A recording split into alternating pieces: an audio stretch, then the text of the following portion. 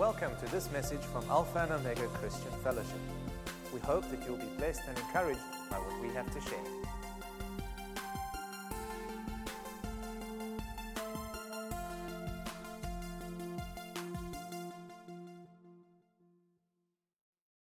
From all of us on staff and everybody, we just want to wish you a Merry Christmas, first of all, and that you spend time with your family and your loved ones, as well as us, because we're family, right? And that you have a good Christmas. And it's great to spend the morning, I'm sure after opening presents, but in the Lord's presence this morning. Today, I'm going to remind us of good news, the most joyous news the world has ever heard. It is for everyone, everywhere. For today, over 2,000 years ago in Bethlehem, a rescuer was born for all of us. He is Lord Yahweh, the Messiah. And that is a paraphrase of Luke chapter 2. And that it really is good news. Today I'm going to maybe do something a little differently to the traditional Christmas message. I'm going to speak about the reality that Jesus was born into. Because often I think we forget. We get caught up in the fantasy and the thematic of Christmas. We get caught up in the carols and the lights and the bells and the presents. But we forget the reality that Jesus was really born into. And we can all agree the first reality of Jesus is that he was reality. He really existed. Amen? Jesus' existence is a historical fact. Did you know that Jesus is proved outside the Scriptures just as much as he is inside the Scriptures? Right? Jesus is no fairy tale.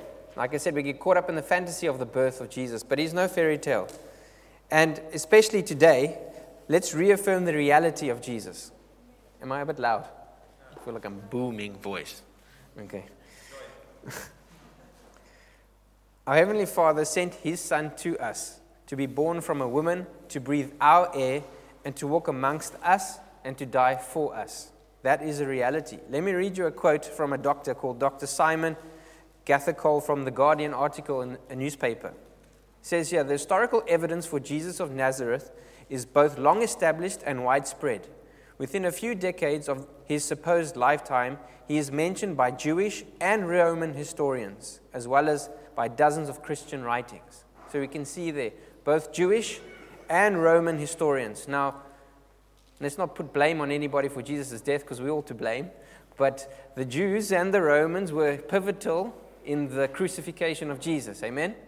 And both the historians have proven his existence. Now, let's compare that, for example. Does anybody believe in King Arthur, that King Arthur existed? That he's a historic figure, right? I think if we had to ask anyone in the world, they'll say, yeah, of course King Arthur existed. And don't you dare tell the English that he didn't, right? No one would argue King Arthur's existence. Let me tell you this now. Compare what I just said, for example, with King Arthur, who supposedly lived around 500 AD. The major historical source for events of that time does not even mention Arthur. And he is first referred to 300 or 400 years after he is supposed to have lived. The evidence for Jesus is not limited to later folklore, as are accounts of Arthur. Amazing. I found that amazing. The world has no problems accepting that King Arthur existed, but there's been no writings until 400 years after his existence. So there's no eyewitness accounts.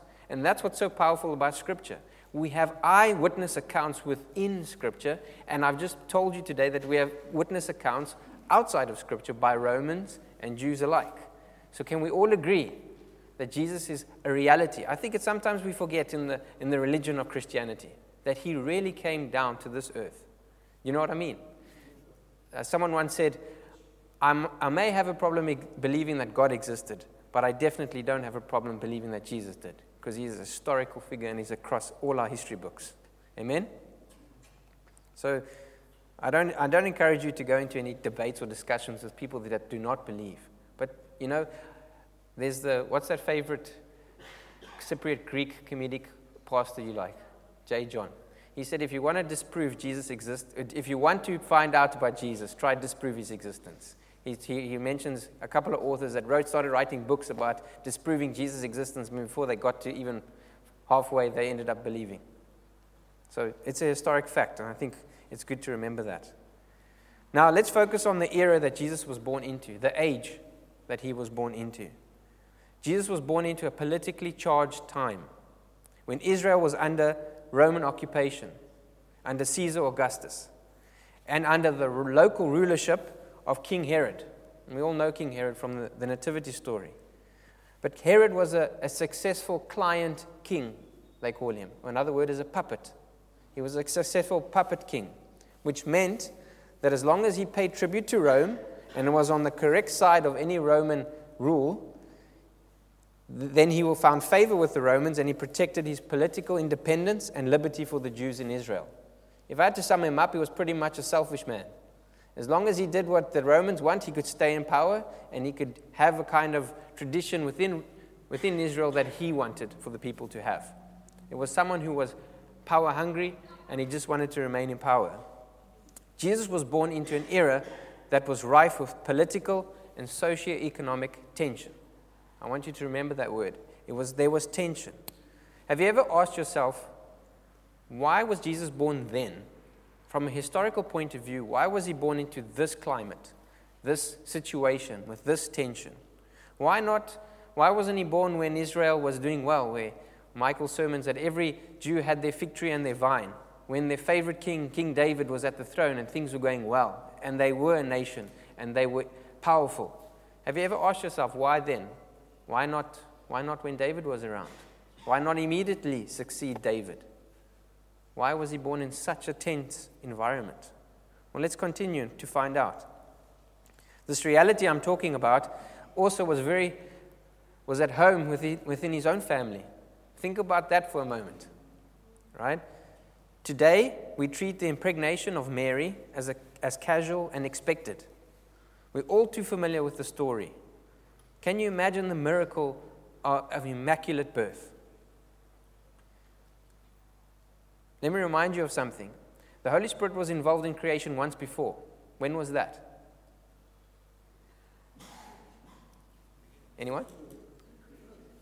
Again, yes. In Genesis, the creation of the earth. Now, just like in Genesis where the Spirit was hovering over the earth, there's formless waters where nothing existed in creation. Just the same way the Spirit of God hovered over Mary, over her womb, and brought life. Isn't that amazing? Let me read it to prove it. Genesis chapter 1, I'm going to read a portion of verse 2 from the Amplified. The Spirit of God was moving, hovering, brooding over the face of the waters. I love that word, brooding. It speaks of like a dove brooding. It speaks of something is about to happen. There's intimacy, there's life about to happen. And in the same way, the Holy Spirit was involved in the conception of our Lord and Savior, Jesus Christ. Luke chapter 1, verse 34 to 35 in the Message. Mary said to the angel, "But how? How can I be pregnant? I've never been with a man." And the angel answered, "The Holy Spirit will come upon you. The power of the highest will hover over you. Therefore, the child you bring birth to will be called Holy Son of God." Isn't that amazing? I found that beautiful in preparing.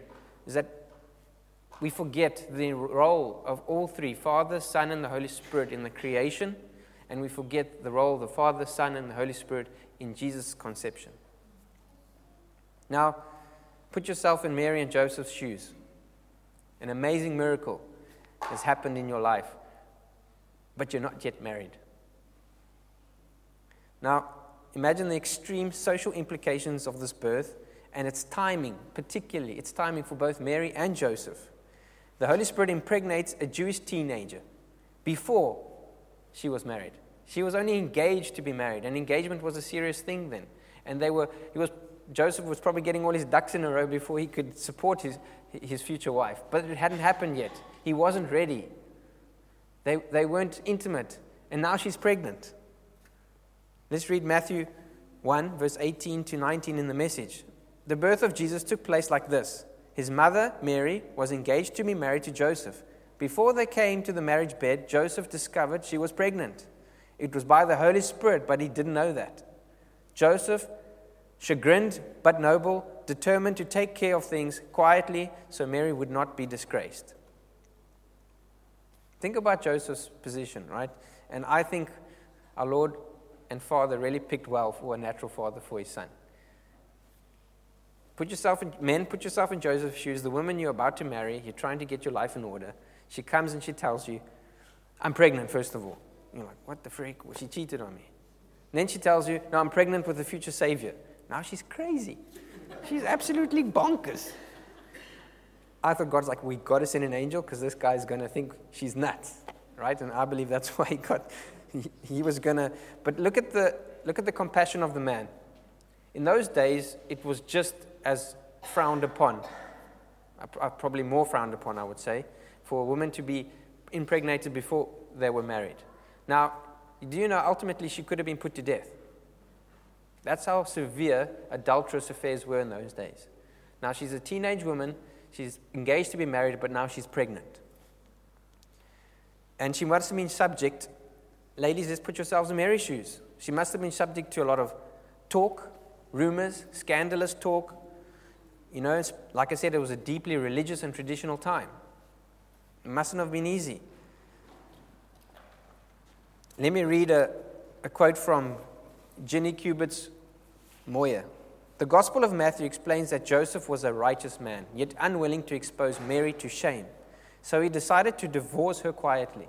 Now, the word divorce means that's how serious they took engagement.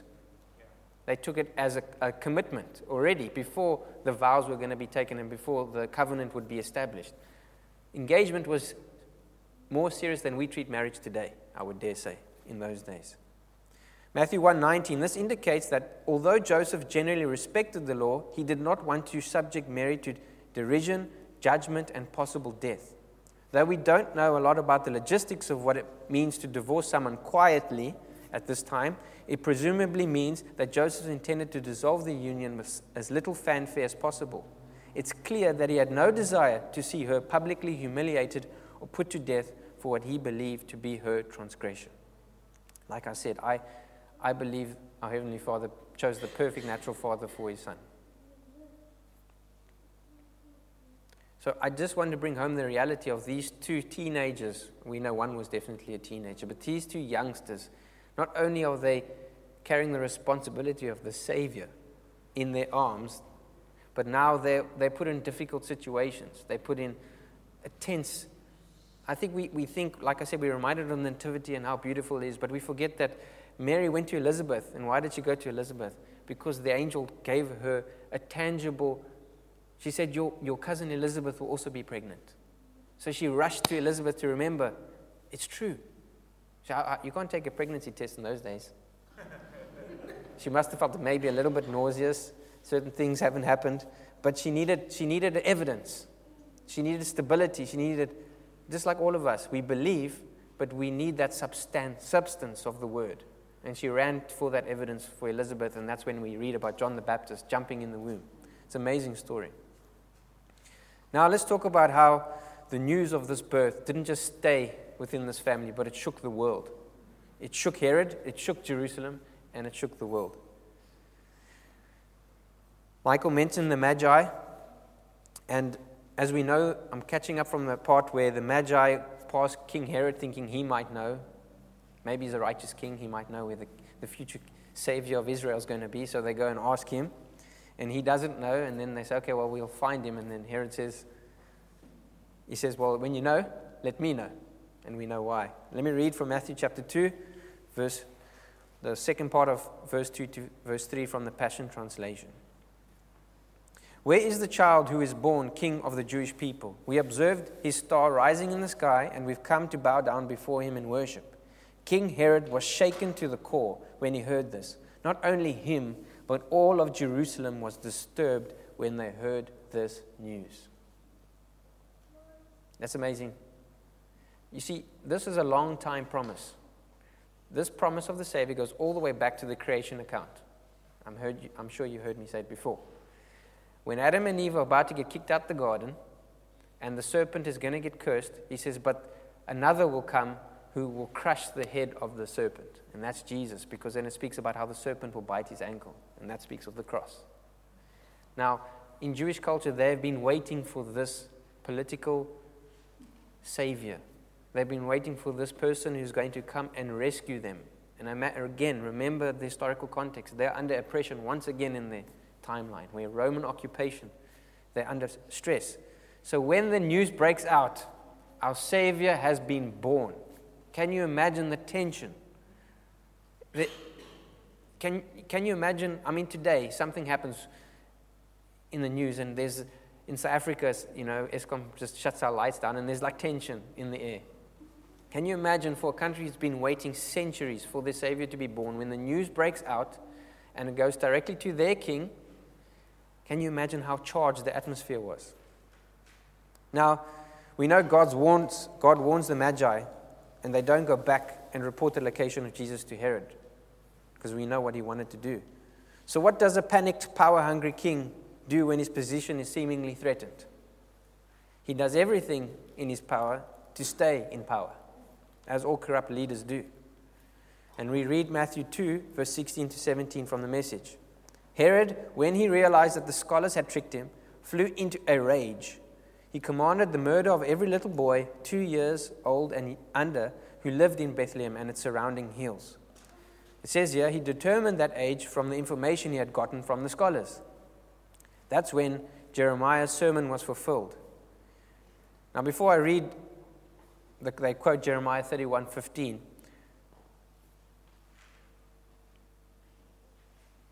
I think we underplay, again, the nativity. I don't know what it is, maybe it's just me, but I think the nativity scene has become such a tradition thing we do every year.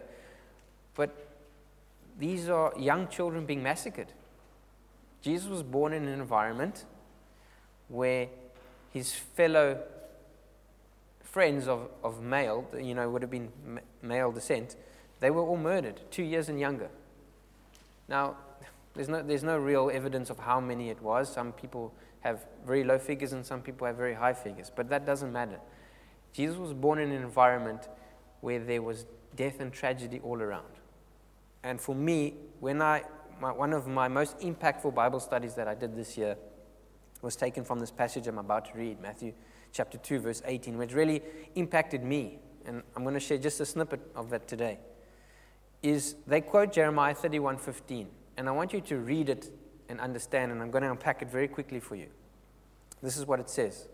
A sound was heard in Ramah, weeping and much lament, Rachel weeping for her children, Rachel refusing all solace, her children gone, dead and buried.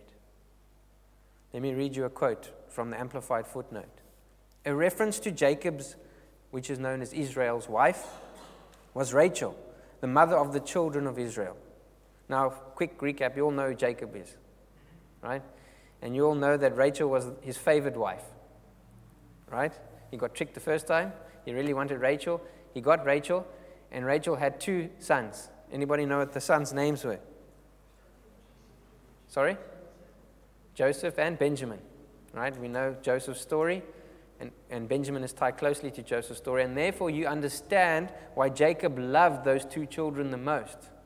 Now we're going to carry on reading and understand why even more after Rachel, how he really loved these 2 children.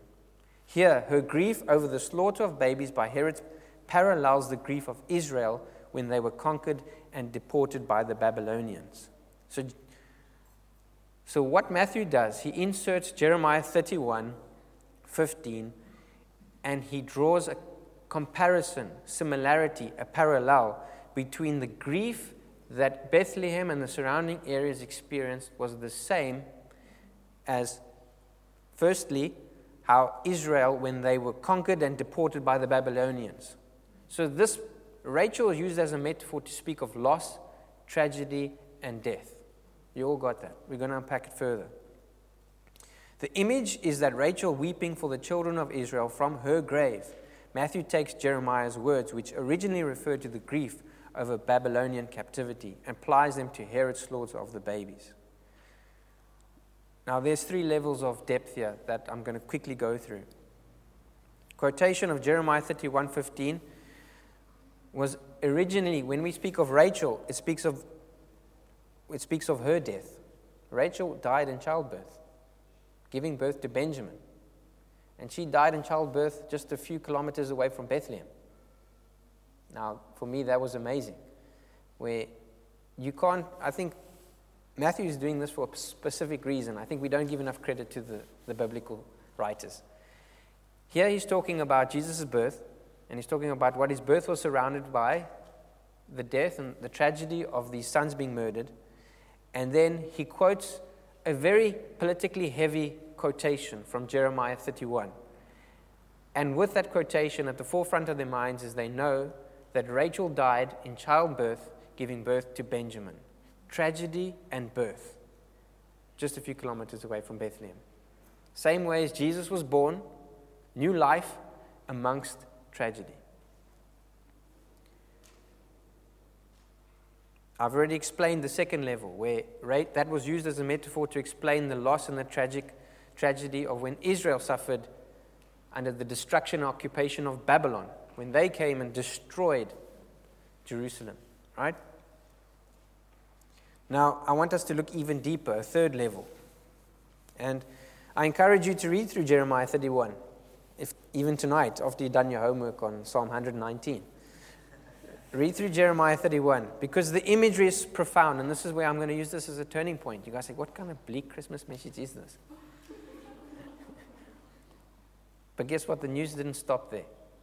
In Jeremiah 31 is headlined, "The Lord will turn mourning to joy." Let's read from verse 31 to 34. And it's titled, if you read in your Bible, in Jeremiah, it's titled, "The New Covenant." "Behold, the days are coming, declares the Lord, when I will make a new covenant with the house of Israel and the house of Judah. Not like the covenant that I made with their fathers on the day when I took them by the hand to bring them out of the land of Egypt. My covenant that they broke, though I was their husband, declares the Lord. For this is the covenant that I will make with the house of Israel after those days, declares the Lord. I will put my law within them. I will write it on their hearts. I will be their God, and they shall be my people. No longer shall each one teach his neighbor and each his brother, saying, 'Know the Lord,' for they shall all know me, from the least of them to the greatest, declares the Lord. For I will forgive their iniquity, and I will remember their sin no more." Powerful. Now you understand why Matthew puts this right in the middle, because in amongst this tragic situation, there is hope. And not just any hope, the personification of hope, Jesus Christ. If Jesus did not come to this earth, we would not all know the loving Father. Amen? It changes from a religion to a relationship through the Immaculate Conception, to his life on this earth, to the death on the cross. I just love what Matthew does there. You see, today, the day we celebrate is not just the celebration of our Savior being born, but it's hope itself being born. Jesus is the personification of hope. He is the reason why we are in the faith.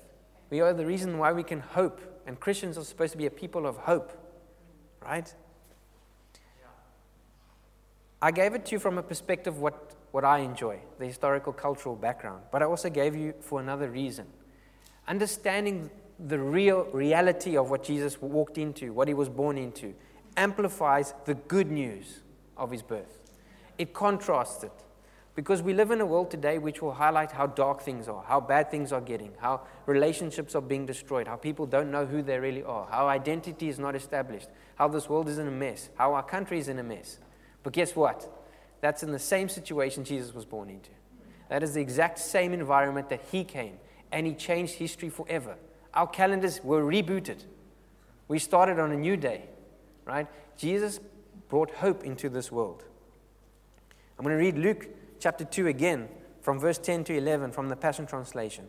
"But the angel reassured them, saying, 'Don't be afraid, for I come to bring you evangelion,' good news, the most joyous news the world has ever heard. And it is for everyone everywhere. For today in Bethlehem, a rescuer was born for you. He is Lord Yahweh, the Messiah." Now, understand, Luke brings the account, the gospel account, from a unique perspective. He brings it to shepherds. If you read Luke's account on the whole gospel, he always focuses on the down and outs. He always focuses on the people that are not well known, the people that are outcasts in society. Now, who gets the news first? Shepherds. Shepherds are bringing the good news, and he says, this news is for everybody, the disenfranchised. Now, for me, the word good news just jumped out when I read that, because it is the Greek word evangelion. Now, the word evangelion is where we get evangelism. Let me give you what I really appreciate, the true definition of good news, evangelion. It comes from the Bible Project. It says, a royal announcement. The biblical words for gospel, evangelion, good news, all related, one word, refer to the message of good news. It is not just any news. The word is used most often to refer to an important event regarding rulers and their kingdoms. When King David wins a battle, this is good news because it means he is still reigning on his throne. When King Solomon is made king over Israel, its good news announcement is spread throughout the land. In other words, gospel is a royal term, reporting good news about the ruler in charge. And while the news has deep personal consequences for the people who hear it, it is no private religious matter, nor is it simply advice. The gospel that Solomon is now king is a very public announcement with huge personal implications for everyone living under his rule. Let me change it again. When Jesus came on the scene, the king of this world's reign was coming to an end. That's why Jesus said the kingdom of God is at hand. Because this good news, this new ruler was about to establish his throne on this earth. That is the best news anyone has ever heard who walked this earth. That we are no longer subject to a king that brings death, destruction, and pain. We are under a king that brings life, and he brings it more abundantly. You see, in this difficult situation that Jesus was born, where he was surrounded, where he encountered and understand the heart of Jesus, where he walked to the people that were the most disenfranchised, the lepers, the prostitutes, the sick, the tax collectors, even tax collectors. He went to their houses and ate with them because his heart was for them. He wanted to bring a new life, a new hope. And like I said, Jesus is the personification of hope. And I want to unpack this word hope in conclusion. You see, I'm sure many of you have had a difficult and painful year this year. I'm sure it's not like any year, it's not always a walk in the park. Our country, like we've discussed, our world is rife with political and socio-economic tension right now. But the beauty is, these are the moments God chooses to bring his good news, his evangelion. This is the moments where God brings hope. Dad has been recently speaking about raising our expectation, increasing our capacity to expect more from God. Let me give you the true definition of hope. A lot of you would say hope is hoping for the best, circumstantial, maybe things will work out, let's hope so. That is absolutely wrong. I want you to erase that definition from your mind. That is not the biblical definition of hope. Let me give it to you. The word hope in Hebrew actually means to expect or have some sort of expectation. There are two Hebrew words in the Old Testament for hope. Yachal, which means to wait.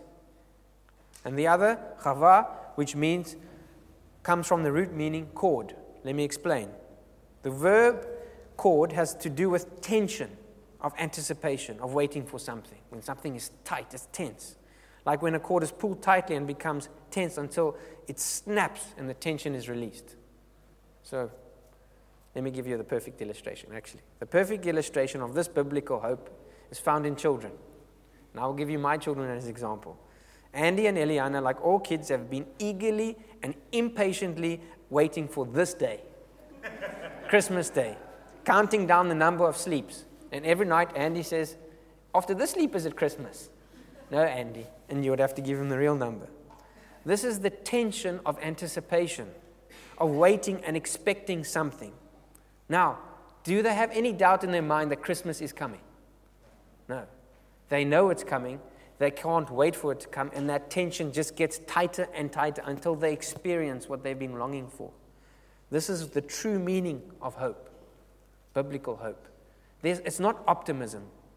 This country doesn't need optimism. It needs biblical hope, a true expectation of that something better is at hand. In Hebrew, hope isn't just a pie-in-the-sky dream. of what may be. It's about real anticipation for something better, something you truly believe is coming. Biblical hope is based on a person, not on optimism. Optimism is about choosing to see how circumstances, however difficult, could work out for the best. Biblical hope isn't about circumstances at all. People who Yachal or Chava in the Bible often recognize that really there's no way anything is going to get better. If they look at the situation, I can't really see how things are going to get better in this country, so I'm just going to leave. No, that's not biblical hope. Biblical hope does not look at the circumstances, but looks at expectation to their Savior for redemption. They recognize and they choose hope anyway. That's who Christians are. They do not deny the reality that they're in, but they know there's a greater reality upon them and above them and hovering, waiting to manifest itself. In the New Testament, Peter and Paul use a Greek word for hope, elpis. Is that fine? Elpis is the expectation of what is certain. I love that. The Greeks go even further. They make it more obvious. Elpis is the expectation of what is sure, what is certain. It's expecting something that is inevitable. Like Christmas Day is inevitable for kids. And we know in the writings, and we sang that song, Living Hope, and we know when Paul writes that, it's speaking about a real expectation founded and grounded in the resurrection of Christ. Paul wrote in Romans 8, we hope for the liberation of God's creation from corruption through the work of Jesus Christ. I'm not going to unpack that today, but we know that we are redeemed.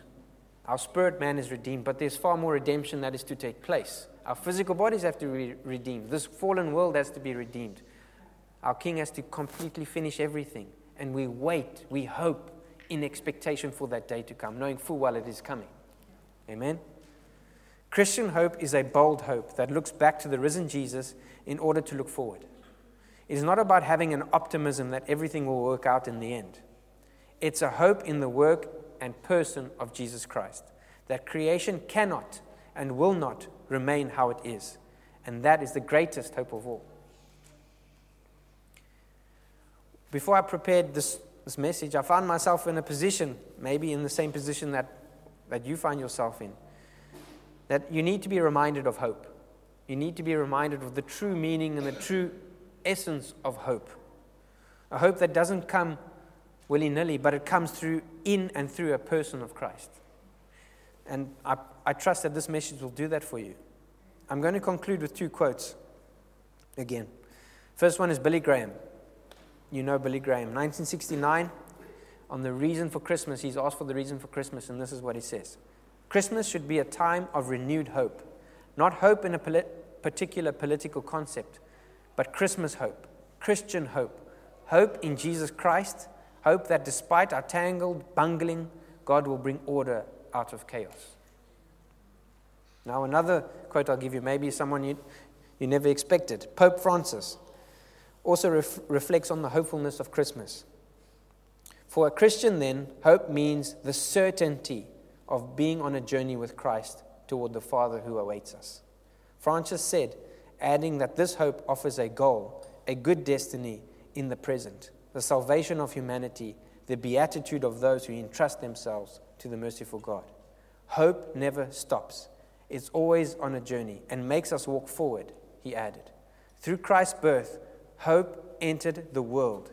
He said, explaining that the true meaning of Christmas is found in the act of God fulfilling his promise of salvation in becoming man. God doesn't abandon his people. He draws near. For me, that perfectly sums up what Christmas should be for all of us believers. This is what the world needs. The world needs true hope. And that is up to us to spread this good news, this gospel, this evangelion, this person of hope, Jesus Christ. In conclusion, let's read 1 Peter chapter 1, verse 3 to 9 from the Amplified. Blessed, grateful, praised, and adored be the God and Father of our Lord Jesus Christ, who according to his abundant and boundless mercy has caused us to be born again. That is, to be reborn from above, spiritually transformed, renewed, and set apart for His purpose, to an ever-living hope and confident assurance through the resurrection of Jesus Christ from the dead. So I hope, as I was encouraged in preparing this message, I hope that you are too, and that's a biblical hope, knowing full well that if you put yourself towards the Scriptures, like Dad is encouraging all of us to do, and not just do it as a religious tradition and exercise, but looking for this hope that is a certainty, that you will find it. That you read Jeremiah 31, that you read Psalm 119, and you discover this hope of humanity, that Jesus Christ is personified. We hope that you've enjoyed this message. For additional resources and more information, come and visit us at alphaomega.org.za.